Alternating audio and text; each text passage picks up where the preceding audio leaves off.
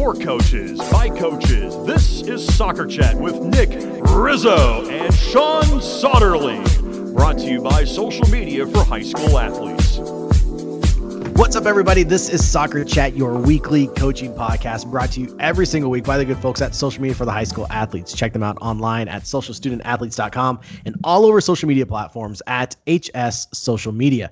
We here, because of them, get to put the show out for you for free every single week. You can go back and check out the archives, even go back and listen to episode 1 if this is your first episode. Go check them all out. It's because of them that you can listen to all the shows for free every single week. We're got to give a big shout out to our friends over at Dutic Brand. We at Soccer Chat are members of Dutic Brand FC. Check out their website, duticbrand.com, and use the promo code SoccerChat after you purchase all of your amazing coaching accessories, from everything from session cards, amazing notebooks, they're waterproof, a great beanie, and even Nick's favorite, the black on black shirt that Tiffany actually just sported a couple weeks ago on her Instagram page. So check it out, duticbrand.com, duticbrand.com. That's duticbrand.com, and use the promo code SoccerChat to get yourself a sweet discount. And shout out to our friends over at Torx. We here are members of Team Torx. It's TORRX.com.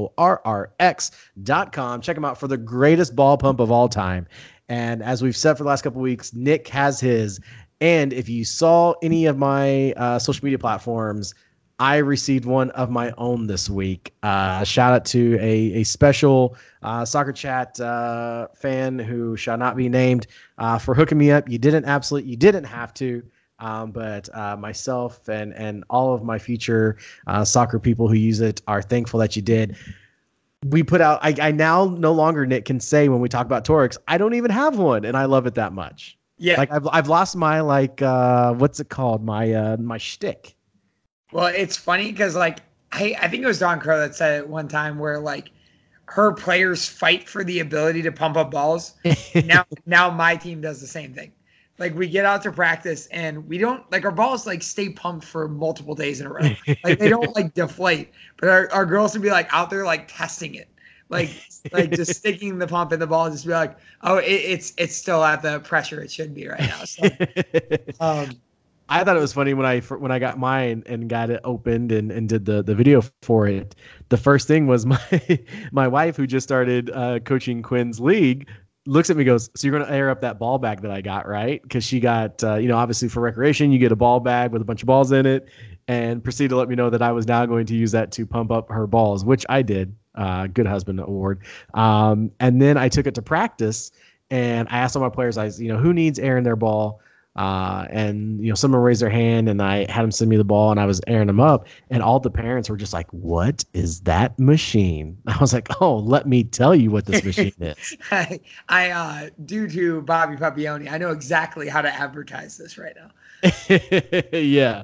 So then it was just so many questions, where do we get it at? How can we get it? And just going on and on and on. And I gave them all the information. So if you are a member of Team Torx already and you haven't, give them an Amazon review. Let them know that the Soccer Chat guy sent you. If you haven't bought one yet, do it right now. Don't waste any more time. Go do it right now. It'll be worth it. Make sure to let them know Soccer Chat guy sent you, and be ready to experience the greatest ball pump you will ever see. I don't think there's even the thought of an invention that could be better than a Torx.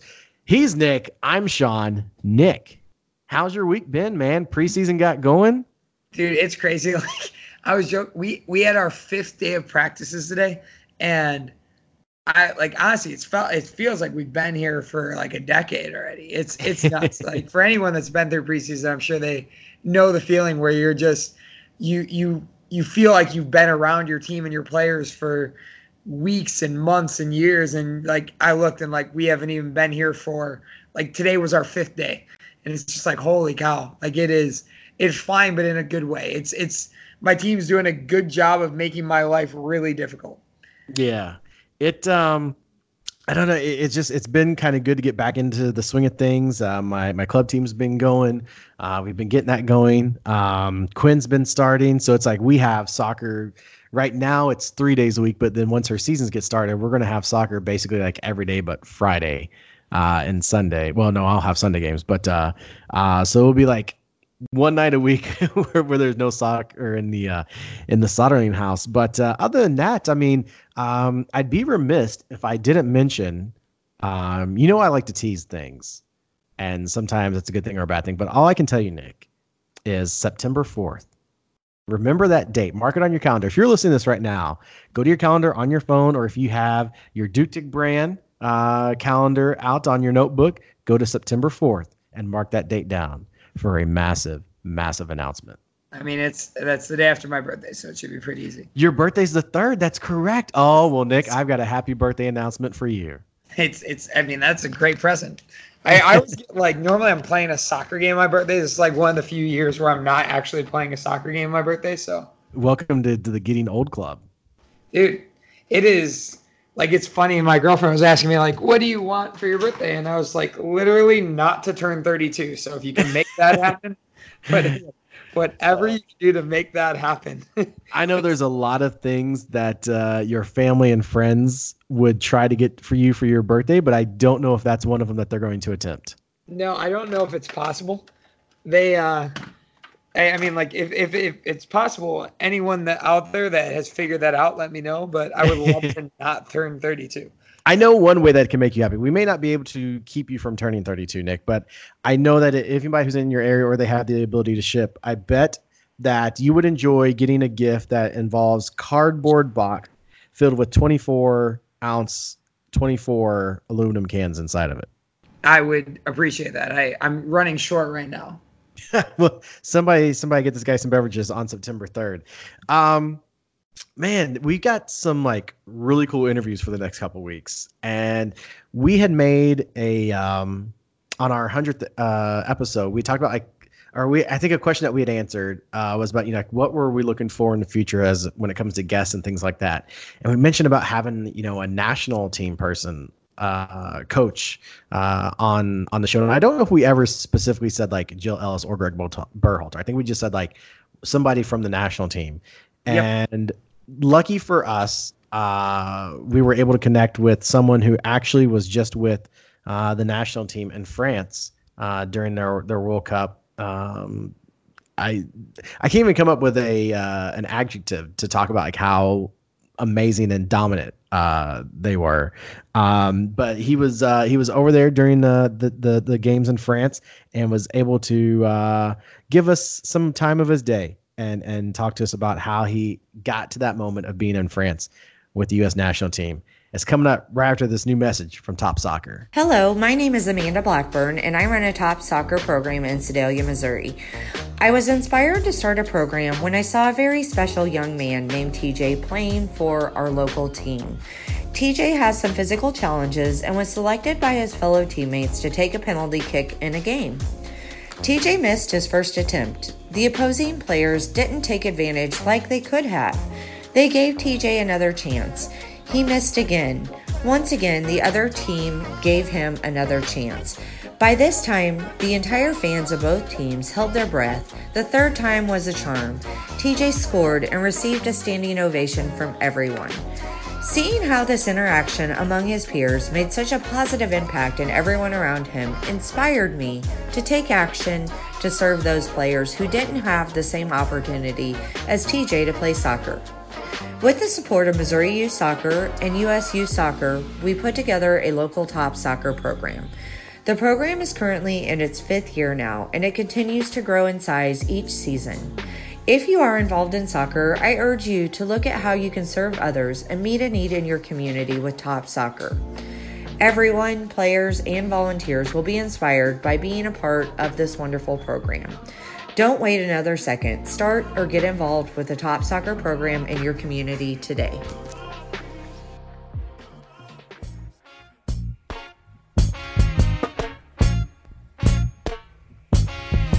Until the philosophy which old one race superior and another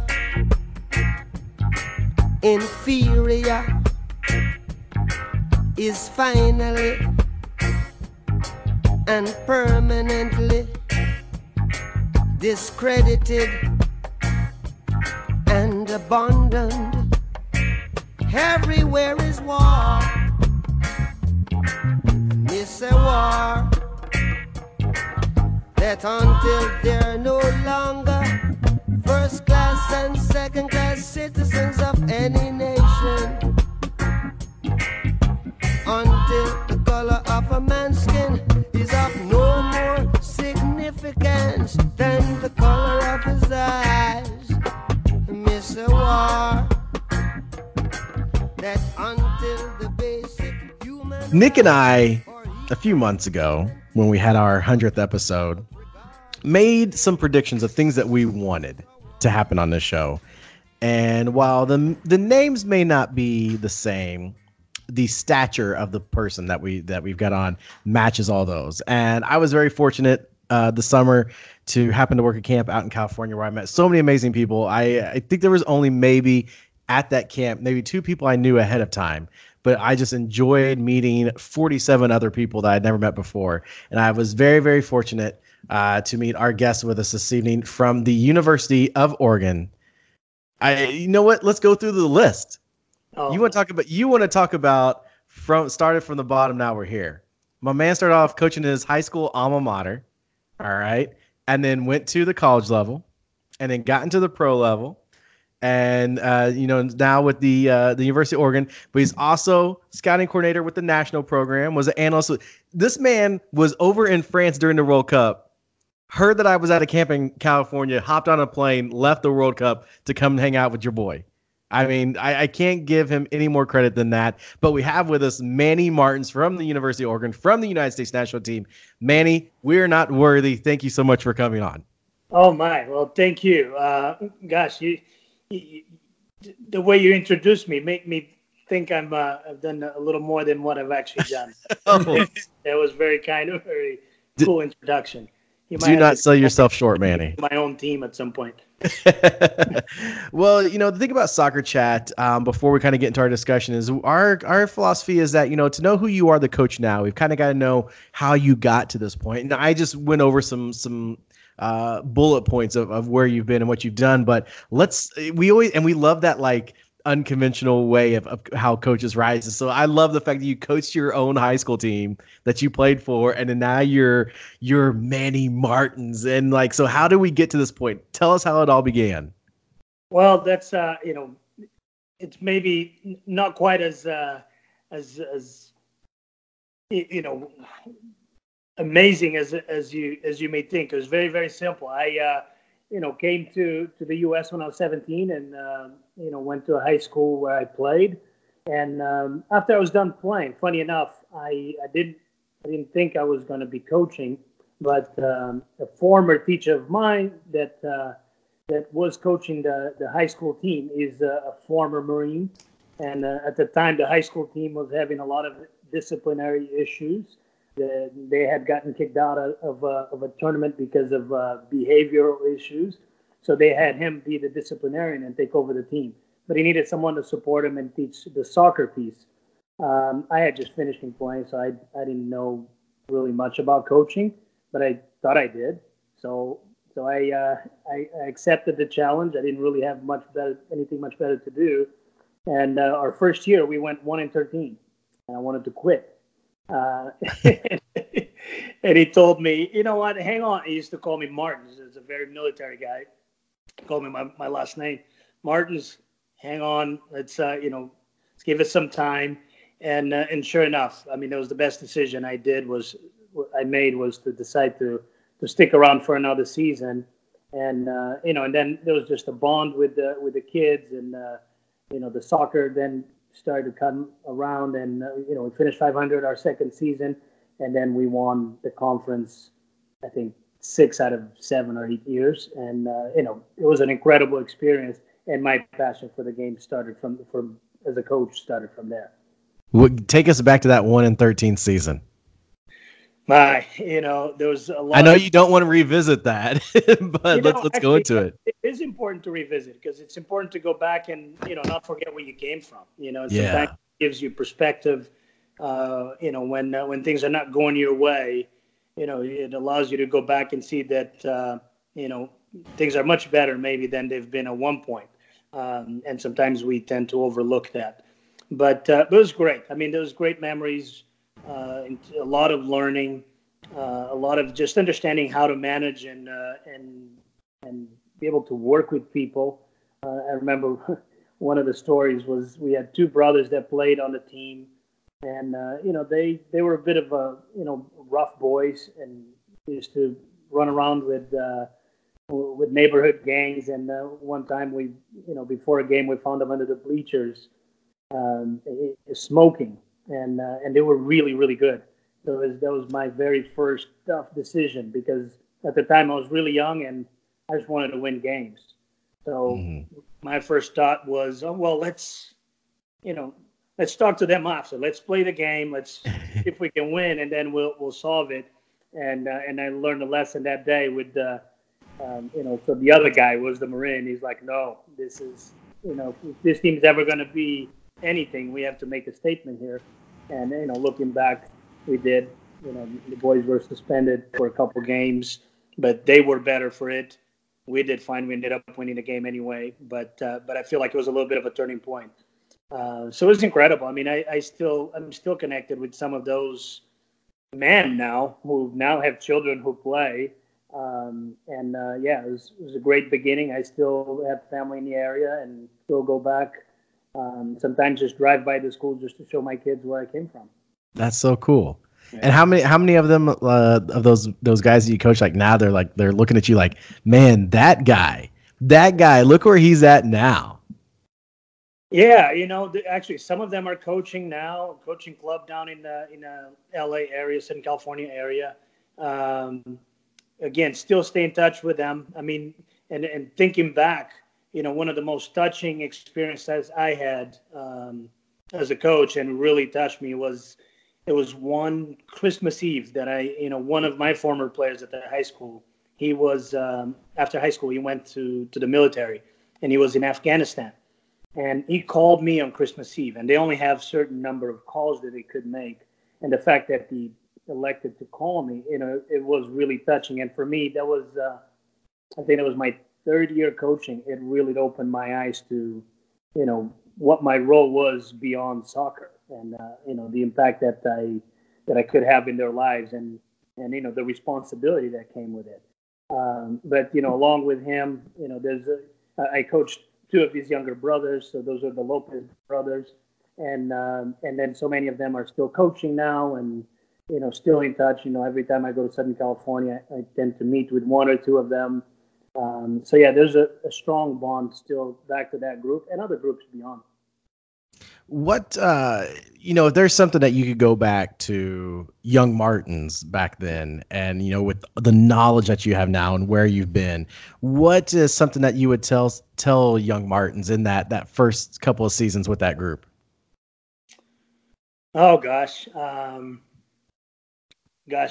would say look in the mirror. You're young, you make mistakes, you don't know it all. And accept the fact that, that people are not perfect, because I guess at the time, when you're young and fired up coach, you tend to be, very black and white in how you do things, what your rules are and your standards. And so I maybe initially wasn't a very forgiving person. I've learned a lot since then. With, was there a moment in those times where you thought to yourself, like, okay, like this is what I want to do for the rest of my life? Because we all have that. Nick normally will ask, when was that moment that you knew, like, okay, either A, like I can handle this, or B, like this is what I want to do for the rest of my life? Yeah, there was, I think it was my fourth season coaching. So, and the high school is, in the neighborhood where, most families are underprivileged families. And so I took the team from Los Angeles to a tournament in Tampa, Florida. And we fundraised, and everyone thought I was crazy that I took a group of about 20 boys, from various backgrounds, some of them a bit rough guys, across the country with just one other coach, another male coach. And looking back, yes, it was crazy, but the boys did great. no issues, no problems. But, that, snowballed into a great season, snowballed into bonds that, I speak of now. And it made me realize that, the game was an opportunity for me to impact people on levels far beyond wins and losses. And that's when I realized that I wanted to try to pursue it as a career. And I remember turning to the guy I used to work with, who was the person in charge. And I told him, hey, I want to be a collegiate. I specifically said, I want to be a Division I collegiate coach. And he's like, oh, great. What's your plan? And I said, I don't know. I don't know how to do that. But I guess, if I'm going to do it, I have to say it first. I didn't have a plan, but my plan was I'm going to coach. And whenever there's opportunities, I'm going to do the best I can to continue to advance. And I've been very, very fortunate. I came across some great mentors, some people that gave me an opportunity. And those things have snowballed into other opportunities. Now, I'm a strong believer in working hard. I don't think I'm smarter or more talented than anybody, but I got no issues working hard and working as hard as it takes to accomplish whatever it is that I need to accomplish. And I believe in resilience as well. That's awesome. Like, one of the things I was curious about was, like, what was it like coming from Portugal to the United States when you were that young? It was interesting because I and it's a long story that's maybe not so related to this, but I started living by myself when I was 15 in Portugal. Holy cow! Yo, I had dropped out of school. I was working selling timeshare, and I actually, to be honest, I tell people, back then I felt like I was living my best life because I was making fairly good amount of money for a 15, 16-year-old in the south of Portugal. Life was fun for me at the time. But, I guarantee it. Yeah, no, I like to say I thought I was a rock star. But obviously there was no real future that was going to come of it. So eventually my mother convinced me to come to the U.S. just to finish high school. So I did. And I stayed here because my senior year of high school, I met a young lady that is now my wife and everything. Right? But funny thing is, when I came, in Europe, back then, I don't know now, but back then growing up in Europe, I always thought soccer in the U.S., was a really low level. And so I assumed that I was going to come and arrive at the high school. I was going to be a superstar and I was just going to walk all over everyone. And I did all right.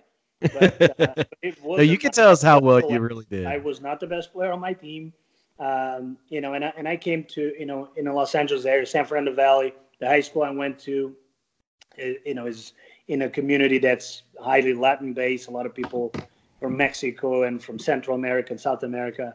And so my whole team was really, really good. And I was made, I don't know if I was a top 5 player on the team, but I was talented, but not in any way, shape, or form a dominant player. And that was kind of a little bit of a shock for me because this idea that I had was totally different. The other thing that was different was just culturally, and especially for me, had already been living by myself for a little while. And just in Europe, I feel like kids tend to mature a little faster. So that was a bit of an adjustment for me, having to go back to high school. But again, great friendships and, met my wife there. So wouldn't have done anything different. So you come over here from Portugal, no family in the California area, or that's insane. Yeah. Oh gosh, man.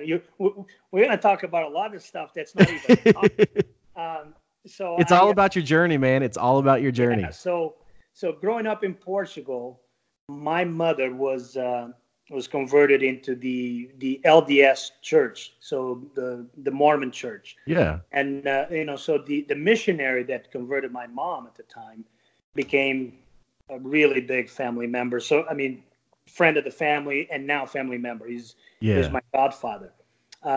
So when I was living by myself, had dropped out of school, my mom spoke to him and he agreed to have me over with his family to come and stay and do my high school. So that's how I ended up coming. I stayed with my godfather's family for a couple of years while I finished high school. But that's how I ended up coming here. That's so cool. Yeah. So did you have that label of like, because I think of all the time of, especially like in our local area, when exchange students come over and teams find out that, the exchange student's going to play soccer.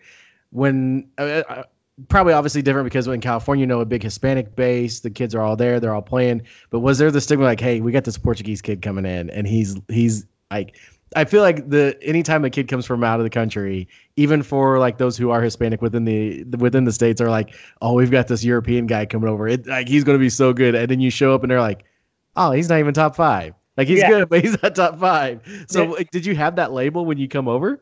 100%. So that's exact. And again, some of those guys are still really good friends of mine, and we laugh about that all the time because. And again, some of the guys I played with, they were U.S. under-17 national team. I mean, there's some really, really good players. Yeah. And I was never even close to being on the team report. So yes, no, yeah, we laugh about that all the time. That they, that it's almost like the hype was such that it was almost like a disappointment beyond. I was pretty good, but it's like it made me look like I wasn't even as good as I was because they were expecting so much more. So it's funny to laugh about it all the time. And honestly, like with Nick and myself, being from the States, like I would never know what that's like to have the stigma. I guess like if I move to another country and they hear I'm going to play basketball or something, like, oh my gosh, we got an American, he's going to play basketball. And I get out there and they're like, oh, he's like 5'9". This isn't going to work. I always like hearing those stories of people who do come here from the States and just having that instant attachment of like, oh, European's going to play soccer. It's going to be the best one here.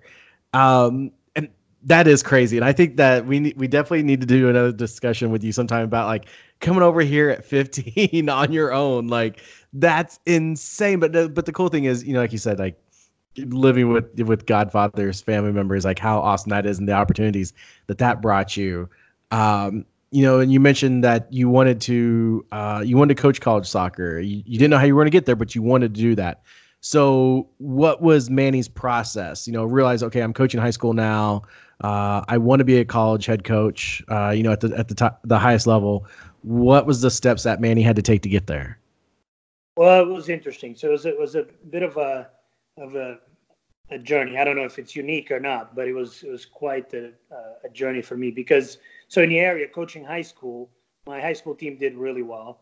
And so you build relationships, and so there was some local clubs that started to emerge. So the whole youth club scene started to emerge, and I figured, well, in order to progress, I'm going to have to do something more than just coaching high school. And so for a couple of years, I was trying to get a job at some of the local clubs, and just couldn't. And I always felt like in a San Fernando Valley there was a little bit of a closed circle. You're either in or you're not. And I wasn't, I wasn't a byproduct of the area. I was someone that came in. And so, and even though I had positive relationships with the local soccer community, I had a strong accent. I don't think I ticked all the boxes. Sometimes in a soccer community, we can be a little bit arrogant. Someone doesn't have a license. So people pass judgment. So for a couple of years, I tried to get I couldn't get the lowest level team on any smallest club. They wouldn't give me the job. But after graduating, I played 1 year for the local junior college, LA Mission College, and then the program went away because of budget issues. So after my season, they didn't have the program for about 3 or 4 years, and then they brought the program back, and the AD called me and asked me if I would want to coach the team. And I was flattered. I was excited about it, but I was really nervous and scared because I was like, I'm not prepared to coach college. I've only done high school. I don't know what it looks like. So I called him back and I told him, look, I'd love to be a part of it. I don't think I'm ready to be a head coach, but whoever you hire, I'd love to be to interview for the assistant coach position. And so he asked me if I knew anyone that I would recommend. And at the time, there was a coach from a rival high school, a little older than me, was more experienced, that I said, well, I think I know someone. I'll check, see if he's interested. Long story short, he was interested. He took the head coaching job. I came in as his assistant, and it was the best thing I did because I learned a lot under him. We had a lot of success. Again, at the junior college level in California, you can tap into, lots of resources there that are very, very talented, especially on the men's side, right? Because it's a little bit different than the women's side, where on the men's side, a lot of times the best players are not the best students. So, going straight to a 4-year school. So I coached there for 3 years. And again, there's a little bit of a side story how I went from there to Cal Poly Pomona. So I, enjoyed my time at the JC. Again, learned a lot, learned recruiting because I had to do recruiting, learned managing a close to zero budget and try to make it into something. And then, but at the same time, so my godfather, who brought me here, he was a child star here in the United States, and so his family's in the show business. His sister is an agent, and at the time there was, World Cup. What World Cup was this? So back in 2000, I want to say 94, 98, 02. 2 World Cup. So prior to the 2002 World Cup, she found me an opportunity to get to do some commercials. Oh, superstar! I did a commercial for Home Depot. I did a commercial for American Airlines, and this American Airlines commercial, one of the people in the commercial with me was Paul Caligiuri. So I did, at the time, didn't really know who Paul was. I learned who he was and his magnitude, obviously, his impact in American soccer, and we became really good friends. After he retired from the LA Galaxy, he got the job at Cal Poly Pomona, and he called me, asked me if I would be interested in coming to be his assistant coach. Your side stories are incredible. Oh, I mean, coaching high school, can't get a club job at the smallest club, the U8 team.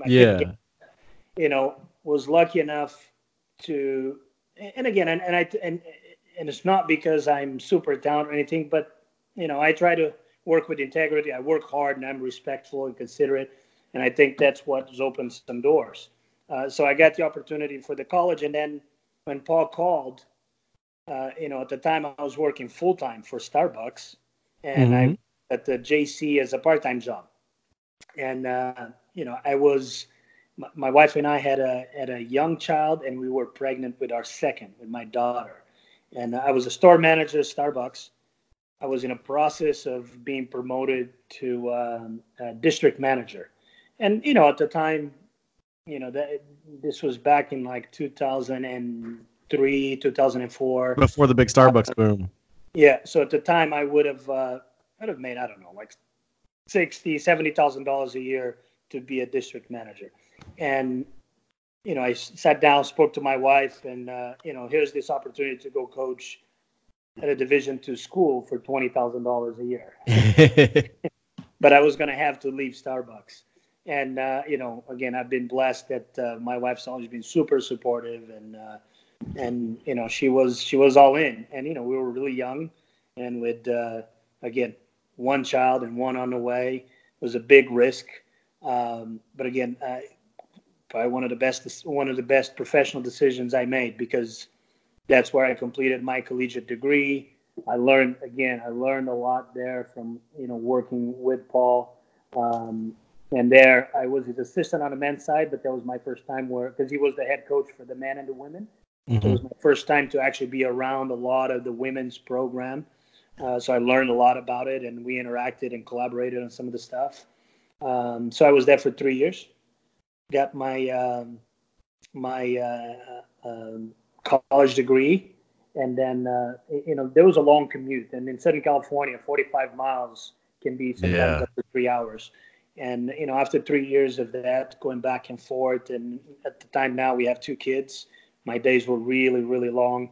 I decided to resign and came back home, and just stay closer to home. And now I was able to get a job with the local youth club. They're like, he was in TV commercials. We got to bring him back in. Yeah. So I was able to get that job. And funny enough, is the person who hired me at the time was Louise Lieberman, who after that became assistant coach at UCLA and is now the head coach for University of San Diego. And we're like really good friends now. We're almost like family. She's Brazilian. We both speak Portuguese, so we were connected. But so she was the one who hired me for this club, which was called LA Rampage. So I went to Rampage, so got out of the college game and coached LA Rampage for about 4 months and got a call from the AD at the junior college again. And the women's team needed a coach, and he asked me if I was interested. So I took the head coach job for the women's team at the JC, stayed at the club, worked my way up within the club, became one of the DOCs on the girls' side. Did that for 3 seasons, and then the guy who had taken the head coaching job on the men's side that I introduced, he left. So the head coach, the AD moved me to the men's side. Coached the men's team for a season, and then just short of starting my second season, in July, BJ over at UCLA offered me the assistant coaching job at UCLA, and again that was, obviously that was a no-brainer as far as a professional decision, but it was actually a really tough decision because I like to say I coach through relationships. I connect to people, and so I was connected to that group of young men at the time, and it was July, so we're about to start our season, and here I am now conflicted with a decision to just walk away from them. Obviously I did, but it was really, really tough. But again, professionally, it was an opportunity that I couldn't pass, especially if my goal that I set a few years back was to be a Division I college coach. I couldn't bypass that opportunity. So I did take that opportunity and went on to UCLA. Yeah. No, and that's awesome. Like we all know UCLA soccer now is just incredible. Like, how was it back then when you joined the squad as an assistant coach? Was it as at the same level that it is now, with where they're expecting to compete for national titles every single year? Yeah. So I came in when Jill left. So when Jill left UCLA, BJ was hired as the head coach. So he had already been there for 5 years, but he was promoted to head coach, and then I came in. And when I came in, UCLA had already been, they had been 7 years in a row in the Final Four. And I think 4 of those 7 in a national championship. They just hadn't won it, but UCLA was already the monster pretty much that it is today. And I came in with a class of Sam Mewis, Abby Del Camper, Sarah Killian, Caprice Didasco. You're speaking Nick's language now. Sam Mewis that's his favorite. His pick. Oh yeah, no, that was an incredible class, not just soccer players, but incredible class of human beings. And again, it's funny because people ask me, sort of the same question you asked, your journey, how'd you get here, what it's like. I really can't tell you how I get, I'm telling you, but it's like none of it was pre-planned. It was being at the right place at the right time, and somehow people felt I was ready for it, and then I just worked my tail off to prove them right. But as you can see, it's always been sort of like a perfect storm that just happened, and I happened to be there. Being at UCLA at the time that I was, I got to work with, again, one of my closest friends, which is Louise Lieberman. I was hired and developed a friendship with, again, one of my mentors and closest friends in BJ Snow, and worked and coached some of the best players in the world, and phenomenal human beings. And so lucky is an understatement to say. But yeah, UCLA at the time was already, we thought we were going to challenge and potentially win a national championship that first year, the first year I was there, which was their whole class freshman year. You know, obviously they did it as juniors, and I was, you know, really happy to see that. But it was interesting that even back then it was already the standard was, you know, the expectation was to compete for a national championship. Like leaving that had to have been pretty tough, but like, what was the decision like to go from UCLA to Oregon? Well, I didn't go directly from UCLA to Oregon. Okay. So what happened was, you know, BJ left UCLA because he had the opportunity to take over the under-17 women's national team. So the federation came after him. He took the job, and you know, as you know, in this industry, you know, you're a head coach. You decide who your staff is, and I get that. And UCLA, the whole time, were, you know, first class with me. I have no complaints, no issues whatsoever. You know, so as they went through the hiring process, Louise and I stayed around, ran the program through the spring, and then they hired Amanda. Amanda brought a staff with her. She decided, you know, she had room for one coach to stay on board. Obviously, Lou played at UCLA. Was, you know, she was, in the time we were there, if there was a first and second coach, she would have been the first assistant. So she stayed on board, and I moved on. So I just went back to coaching club. At the time, I was a DOC at a club that's known as LA Premier, is one of the clubs in Pasadena. So I was a DOC on the girls' side, and I was coaching at UCLA. So I just went back to doing my club, and so this was in April when I ended my job at UCLA. And then in June, I got a call from BJ asking me to come into camp with the under-17 national team. I mean, it was an incredible honor. I didn't see that coming whatsoever. That was definitely... Yeah, because that's not a phone call Nick or I are going to get. Not anytime. You know what? You never know. You know what? I would have said the same thing. I would have never expected. Look, if we are talking, gosh, a year ago today, I would not have guessed that I would have been at the World Cup this past summer with the women's national team. So you never know. You really never know. You're giving me too much hope, Manny. Well, you know what? If there's no hope, why do it? You know, right?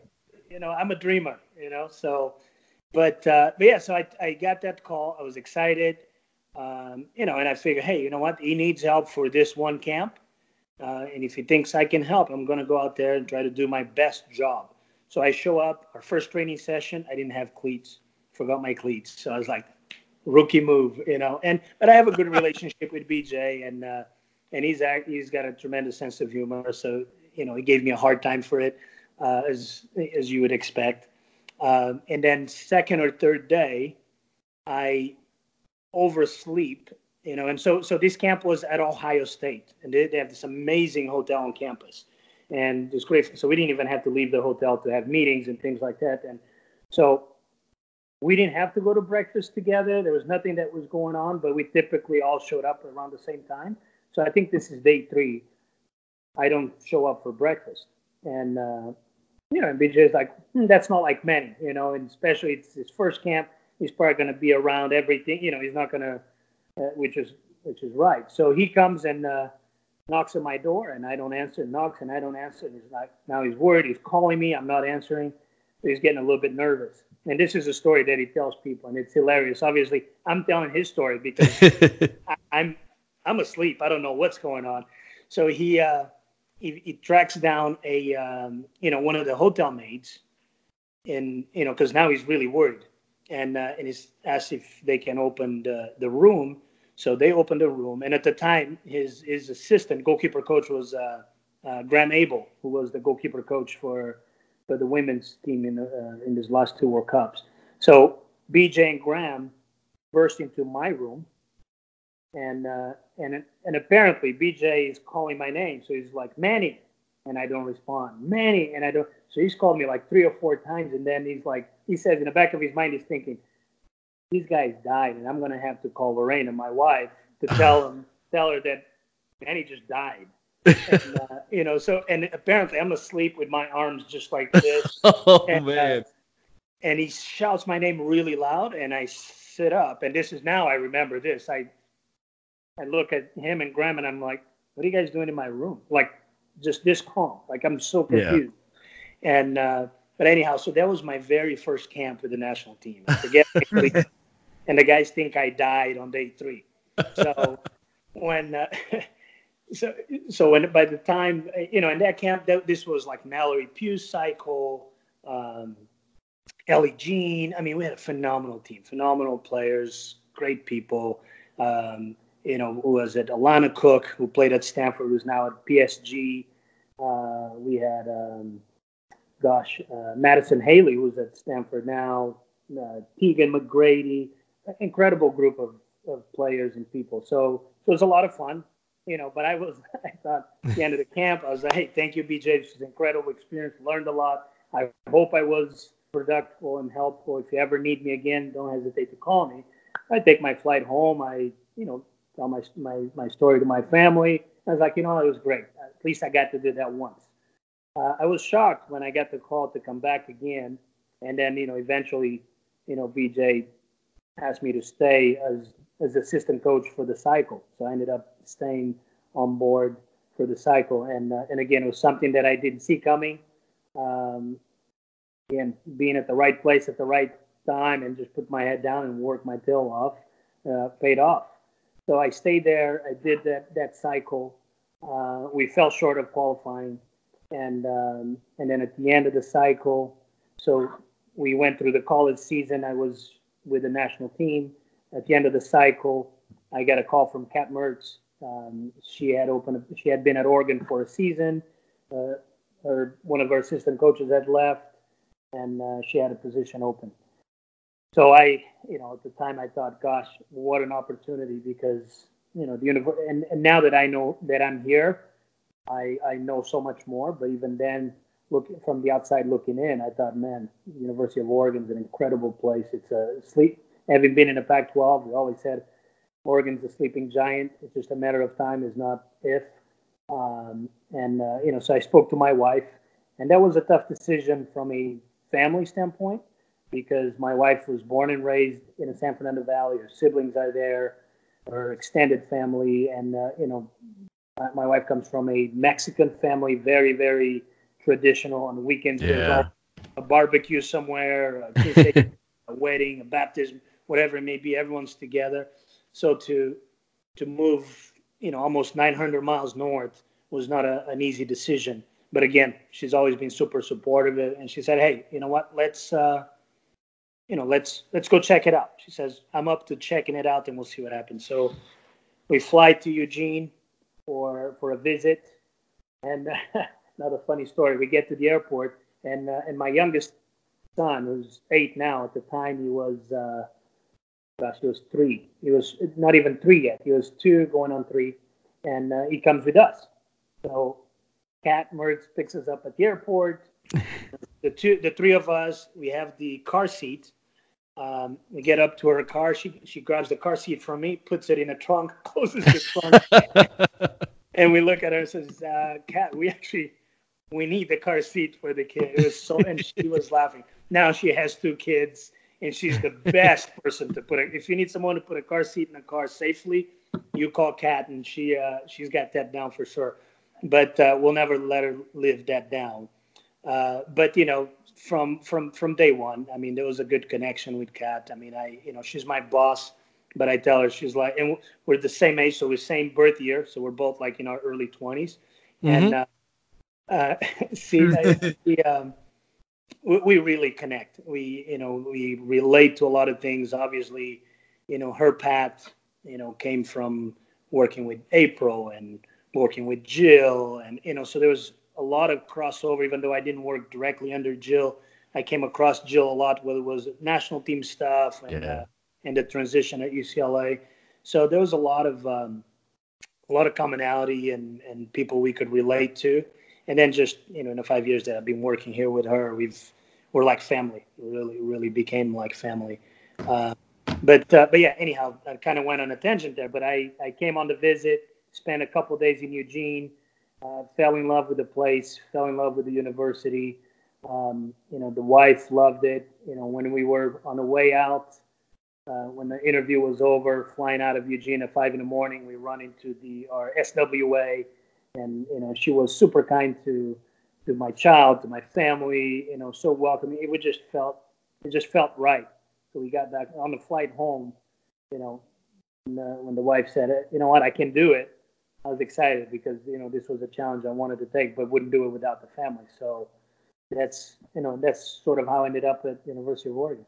That's so cool, man. Like, your journey is like, that's like, no disrespect to all the other 110 people that we've had on the show, but like what you have just told us, like, that's what the show is all about.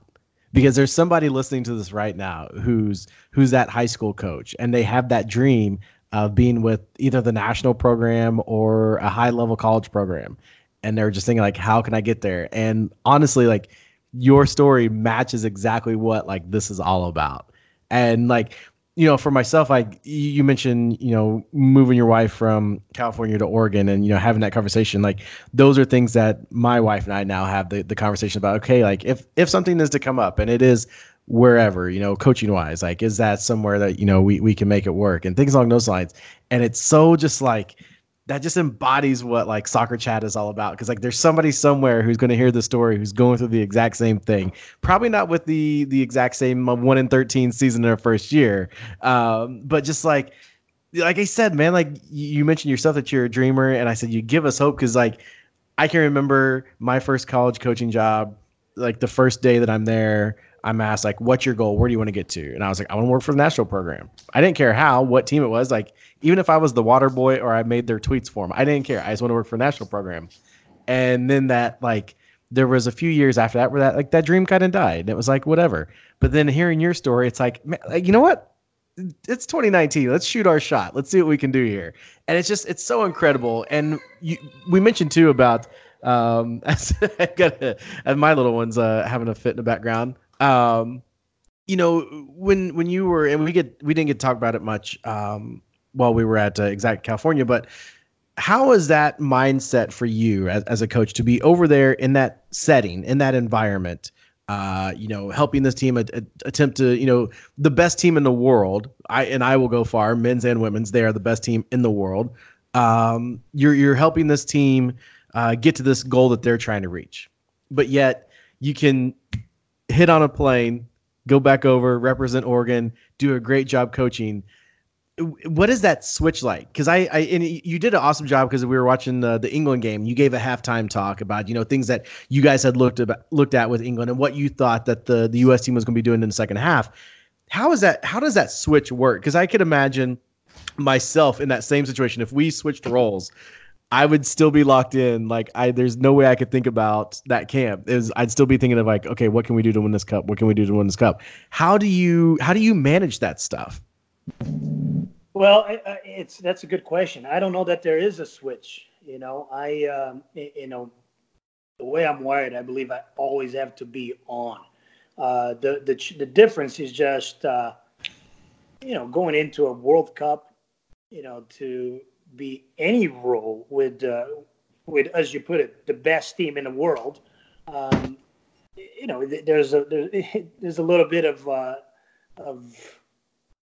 I wouldn't call it anxiety, but the weight of the responsibility, you maybe feel it a little bit more than some other environments. Not because I take it any more serious. I take every environment serious. If I'm coaching U9s, I'm going to do my best job by them. Yeah. I don't know how to do it any different, but it's just, it's new. It's, it was something that was a little bit harder to not be a little bit nervous about it. But the reason, there doesn't need to be a switch is I think it's because of what my journey has been. I every step of the journey, whether it was coaching high school or junior college or Division II or Division I or with the 17s, 20s, getting on the World Cup, it has never been because there was this great plan in the back that came to perfection, or my background as a pro soccer player, or my family's back. No, I was somewhere working, doing my best, and someone thought that, you know what, we could use you. So because of that, that's why, I'll come from France and go do a youth camp. And I try to do my best because, here I am talking to you. I wouldn't have been here talking to you if I didn't come to that camp and do my best. Look at this. Look at this. Manny's leaving the World Cup just so he can come meet me, just so he can be on this show. Look at this. Man, this is a unique experience. I never got to do this. And when you invited me, I honestly had looked at my wife and said, is he confused? Why is he inviting me? I looked at some of your guests. I mean, like Becky, who is, an incredible person to learn from. And, and Maya Hayes. I mean, so many people with really cool and interesting stories and super accomplished. I'm like, I haven't really done all that. I've been around a lot, but I myself, I don't know that I've really done a lot. But all those people that you mentioned and more, they all say the exact same thing when they come on the show. Why are you interviewing me? It's because we like you. That's why. Oh, thank you. I appreciate it. So yeah, let's divulge here for just a little bit in this mindset. You're in France. What's your daily routine? What's your daily what are you doing in your role with the national program leading into winning that World Cup? Yeah. So my role is I was part of a scout team. So there were 5 of us, and we were all assigned a number of teams. So I was responsible for scouting Scotland, Japan, and Spain, and we started this process a while back. We all went to Portugal at the end of February and early March for the Algarve Cup because most of our teams were playing in that tournament, and really that's when we really started, zoning in on our team's full boat. So I get to France, and the first couple weeks are really, really intense because all our teams are in it, and them can advance, right? So you have to, you don't get to focus on one more than the other. So, I mean, I think the first week and a half, I was averaging, 3.5 to 4 hours of sleep per night. That's typical for a dad. Typical for a dad, typical for maybe a coaching season, right? Yeah. But I don't say that complaining because I kind of sometimes do that at home anyways. Yeah, same here. Yeah. It's just, I tell people all the time, I can't believe I get paid to do what I do, Yeah. But don't tell anybody. It's our secret, right? Okay. No one go on Twitter right now and talk about that. But anyhow, so it was long days of, we went to matches, obviously took notes. Then we downloaded the games, broke down the games into, and there were specific game phases that the staff wanted to see, whether it was attacking in the final third, how teams build, how teams transition, key players, specific tendencies, set pieces. So we had to break down the games, and it was a really extensive process because we broke down each game, and then what we did is we labeled each clip. I don't know if you guys worked with like Sports Code. Yeah. Okay, so when you have instances that you create, right? And so in one game, let's say you have 100 or 150 instances. So then we went back to each instance and added labels, that whether it was players, and the labels were really, really detailed. So that took, a few hours, and then we added the key instances into a matrix that went into a database. So for instance, for Spain, by the time we played Spain, we had a database that was about 10 games worth of data. Wow. That was broken down and then labeled and then into a matrix and then into a database. And that is what goes to the staff. BJ Snow was the head scout, so he overseed our team. So we communicated with him on a regular basis. And then when the team was playing one of our teams, so for instance, when prior to the Spain game, I got to come in and meet with some of the staff and go over some of the tendencies and discuss maybe some some of the plan and adjustments that may need to be done, which was really cool to be able to be a part of that. But the interesting thing is I get to watch 10 games and break them down in detail and create a summary. Which would be the scouting report for Spain was easily 50 or 60 pages or slides long. But by the time the information gets to the players, and I don't get to sit in depth meeting, so I don't get to sit with the team when the scouts presented. But often, by the time it gets to the players, is maybe 2 clips and 1 slide. So the staff needs all that information, but then you have to minimize how much or prioritize what you're going to pass on to the team, so you don't overload them with information, especially with so many games and the teams are also different.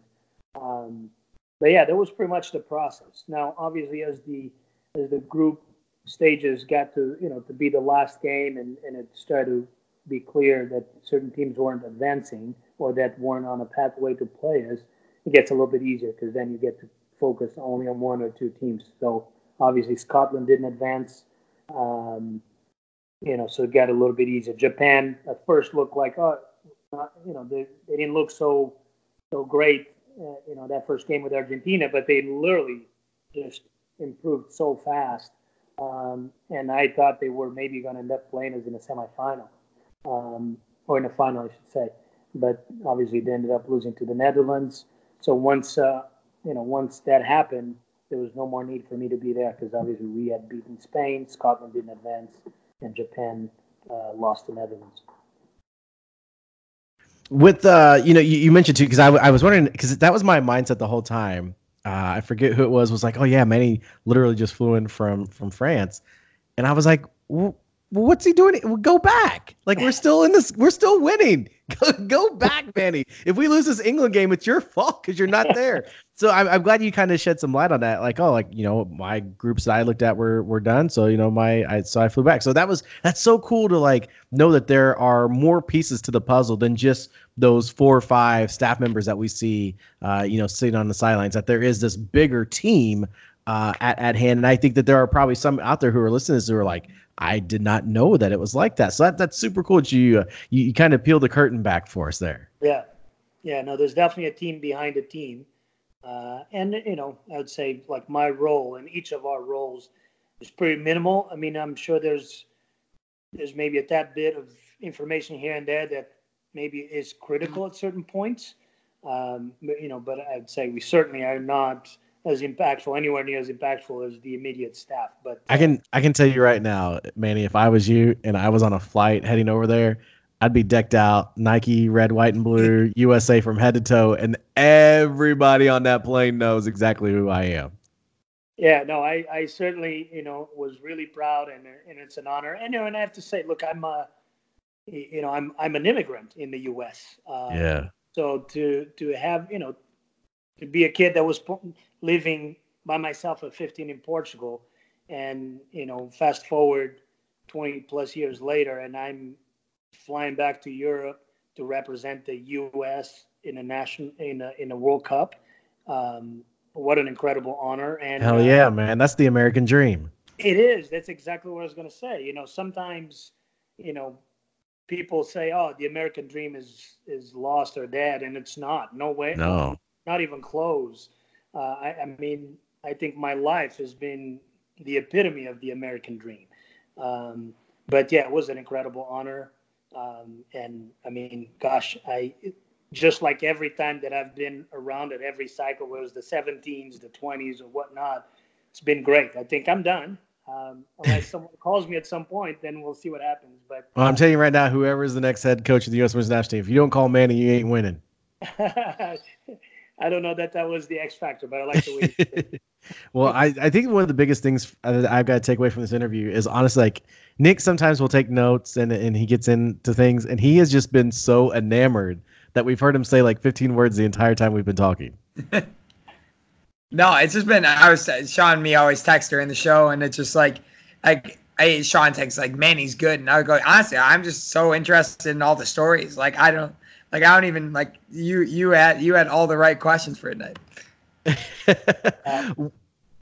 So we look at you come back now and the team has won, and obviously you probably even though being, like you said, a part of the team that's that's leading the team, you have to watch that final and feel proud, not just for yourself but for what you and your group had accomplished with the players. Oh, absolutely. I mean, people, from the outside looking in, if you follow social media or whatnot, everyone's got an opinion, right? And we're all experts. We all know what should be done different. We all know what should be done better. Well, Nick and I are not experts. That's why we do this show, to showcase the experts. Yeah, well, I don't know that I'm certainly not the expert either. But, people will think that you're an expert after listening to this. I've been around people who, at least to my eyes, are experts, and I think I have a conviction that Jill is not only one of the best coaches in the world right now. I think she's one of the best coaches of all time. Yeah. And not only she won one World Cup, she won two. And back to back. The first one, she had very little time. She inherited a team, and she made it work. And they won in a different fashion, right? The first World Cup, you could say that, defense was what got him through. This World Cup, was like all gas, no brakes. Mm-hmm.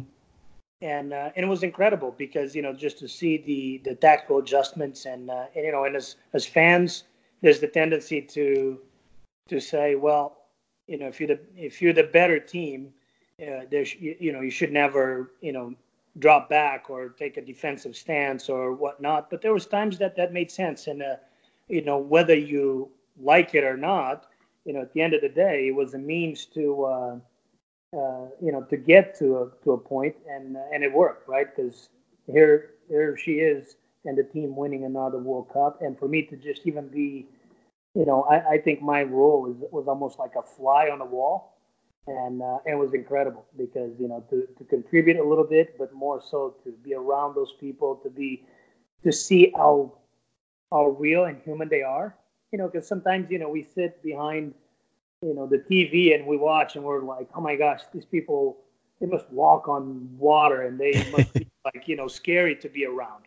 And they're not. They're the warmest. They're the most humble, the kindest, and they make you feel like you're important, like what you have to say matters. And I'm going like, you guys are the experts. I'm here to help with some stuff, but don't look at me like I know stuff. So it's incredible. They make you feel comfortable and allows you to work and do your best job when you're around people like that. So do they at least send you a championship shirt? Pardon me? Do they at least send you a championship shirt? And this was a secret. My kids are probably going to find out now, but I have a jersey that's signed by the whole team that oh wow, coming to me. So it's not with me yet, but it's on its way, and I want to surprise the kids, but now they know. Oh, they won't know. They won't hear this. They'll hear this too late. They'll already have it. Like, oh my God, it was a secret. That would be my only request. Like if I was doing your job at back, look, like if we win, I just won championship shirt. Yeah. Like I am doing all of this in the honor of the red, white, and blue, and help this team out. Just send me a championship shirt afterwards, and that's all that matters. Yeah, mine's coming.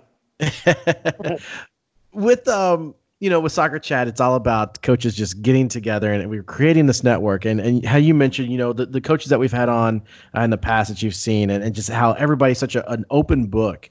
We try to create this network for coaches to reach out to other coaches, whether you're a high school coach, a club coach, maybe you're the third division, bottom of the table club coach. You have the opportunity to reach out to the Becky Burleys, the Randy Waldrums of the world. And so we just try to build this connection with all the coaches around. If there's a way that anybody who's listening to this right now, whether they've got that same goal that you had when you started with that team that was 1-13, and how you just built your way here, or maybe there's a person who's listening to this who has the same story, that they came over here to America and this is what they want to do and they need to know how to get there. Is there Twitter, email? How can somebody who's listening to this get a hold of you? Well, my Twitter handle is, I never get to tweet myself, so I don't know off the top of my head, but you know what? Here's the thing. This show used to go for many, many months where Nick never knew what his Twitter account was. Well, so it's whenever hard we would to remember, all right? It's not the easiest thing to remember. Like Manny, don't worry. I honestly, like, Sean would be like, because at the end of every show, we're like, all right, like, and what's your Twitter handle? And I'd be like, oh shoot, I need to go look this up again, because I definitely never remembered in the beginning. And it was even worse when he changed it, and he changed it to something even easier to remember, and still couldn't get it. But Manny, I just looked it up. You are at Emmanuel Martins. Yep, there you go. So at Emmanuel Martins is my Twitter handle. My email address is mmartins@uoregon.edu. My personal email is emartweb@gmail.com. And look, I'm a byproduct of people giving me a chance and answering questions and giving me a hand and believing in me. So I'm a strong believer in giving back and helping those that because I feel like people have paid it forward to me. So I'm a strong believer in that. So if there's anyone that I can be of help to, whether it's a simple question or anything beyond that, again, I'm no expert in anything, but if I don't know the answer, we can work together and look for it together. As I say, my grandfather used to always tell me, I may not know everything, but I know somebody who does. And I think that in the grand scheme of things, when it comes to coaching and whatnot, sometimes it isn't about what you know, it's who you know. And because if we don't know the answer, we know there's somebody who does have the answer, and we can definitely get that for you. Manny, it was so awesome talking to you. I'm glad that we got to have this conversation, and I hope that now, we've bridged this connection between the three of us here. I know Nick's probably going to be DMing you a lot, asking you more about Sam Mewis, because he wants to turn one of his players into her. So he's going to ask for like direct skills and exercises to create the next Sam Mewis at Monmouth College. But like we said, thank you so much for coming on here. And like you said, maybe nobody knows your story, but I think now everybody's going to know your story, and you're going to have a lot more Ducks fans watching you guys along the season. We want to wish you the best of luck this fall. Well, thank you so much. And yeah, please do follow us. We have an incredible team. We're just had our first. You have as many coaches as you do players. Nick and I were talking about that before you got on here. You have as many coaches as you do players. It's awesome. We do have a smaller roster this year, but no, you have a massive coaching staff. No, it has nothing to do with the minimal. We didn't even look at your player roster. We were just commenting on how you guys have on your staff list. It's insane. There's 20 of you guys. Our student athletes are very, very, very fortunate. They work hard for it. They earn everything they get, but they do have great support, great resources, and we're very lucky to get all the support we get for our student athletes. But yes, please follow us. We're opening this upcoming weekend at Fresno State in Santa Clara, and then we come home for Portland State and Villanova. And we're excited. We're going to be a young team, but very talented, enthusiastic, and we think it's going to be a special year.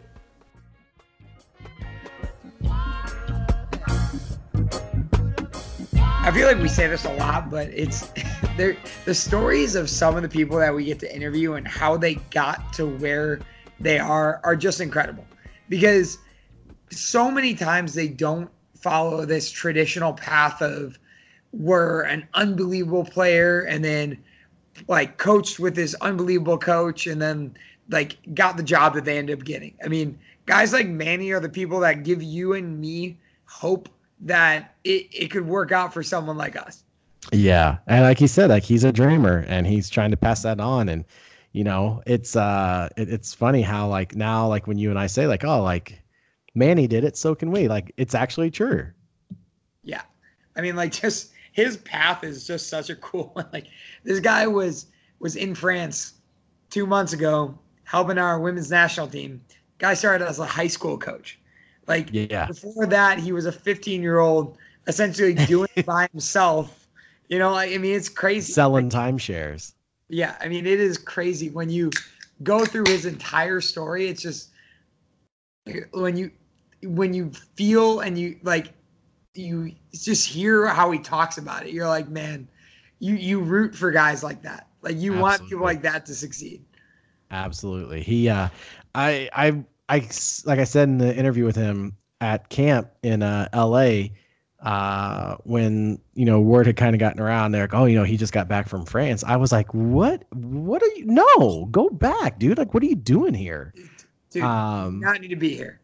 Yeah. And he was just so super cool. Like there was no reason for him to talk to me and be nice and as cool as he was, but he was. And I was just like, dang, man, like I'm talking to a cat that just got done hanging out with the best team in the world. Like, how insane is that? Like, we don't even like, we watch those people on TV, you know? Yeah. Know them. We get to talk to him. I mean, you and me did both meet Ali Krieger this year in Chicago, so that was a big deal. But that did happen. But everything else, everyone else that he gets to meet, we have not gotten to meet yet. Yeah. It's just such a cool story, you know, and I think the thing I love was him talking about how appreciative the staff and the players were of that, like that second staff, that group of scouts that just like him, that, you know, are there to watch games, are there to scout opponents. And then when their teams are out, you know, they're done. And, you know, I think for the teams to recognize those coaches and for the main coaching staff, I don't even know if we would call it main coaching staff, but just like, you know, that coaching staff that we see on the sidelines, to appreciate them as well. Like that gives me even more hope, because I maybe I was amongst the many that just thought that the only coaches were those ones that we saw on the bench. But now to know that there's a team behind the team that's working to make the program work, and I'm floored by it, and I absolutely love it. Well, I mean, it's funny because, like, you know that stuff happens, but you rarely get to meet and talk to the people that are doing that. Yeah. Well, it's kind of like any other sport where, like, you know the front office, you know the GM, but you also know that there's actually, like, 15, 20 scouts out who are out, you know, scouring the world looking for players, but you never hear of who those players are. You just hear of the directors of whatever and the general managers and things along those lines. So just such a cool little peek behind the curtain, and to hear his stories. I wish we would have went a little bit more in detail about, you know, some of the things he talked about with the coding, you know, like what were you looking for and what were the instructions given to you about, like, things to look for.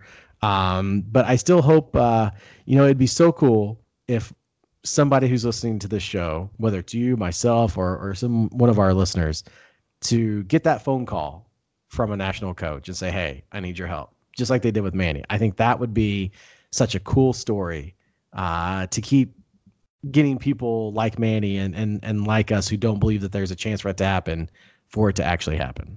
No, yeah. I mean, I'm with you. Like, just if anyone's looking for that, like Sean and me, like we will send our numbers on anything you need so that you can get it as well.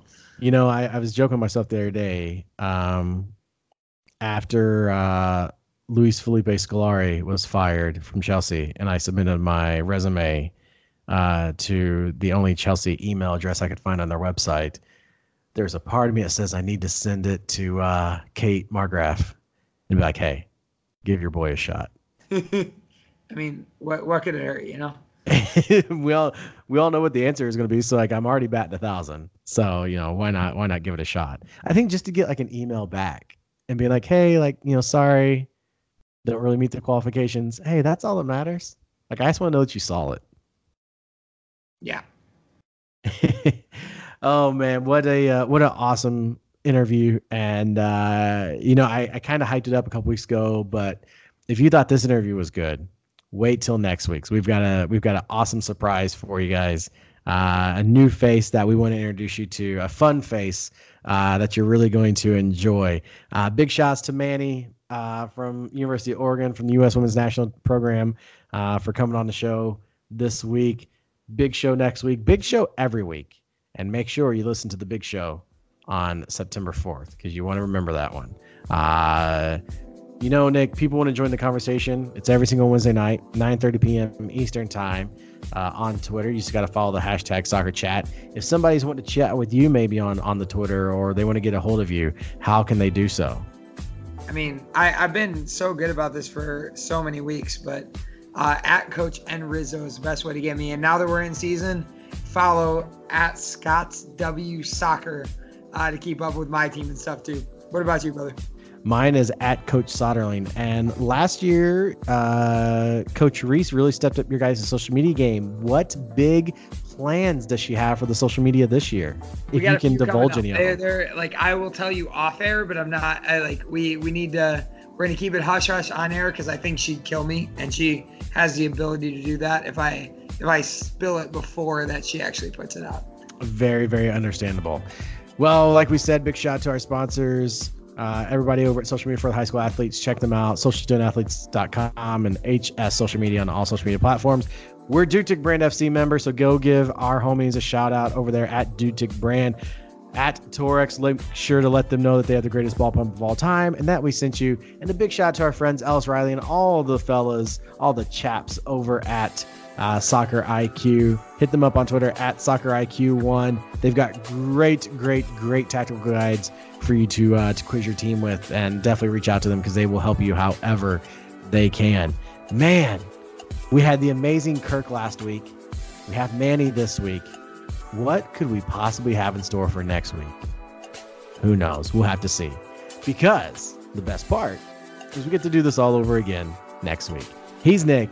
I'm Sean. Nick, we'll catch you later. Catch you later, brother.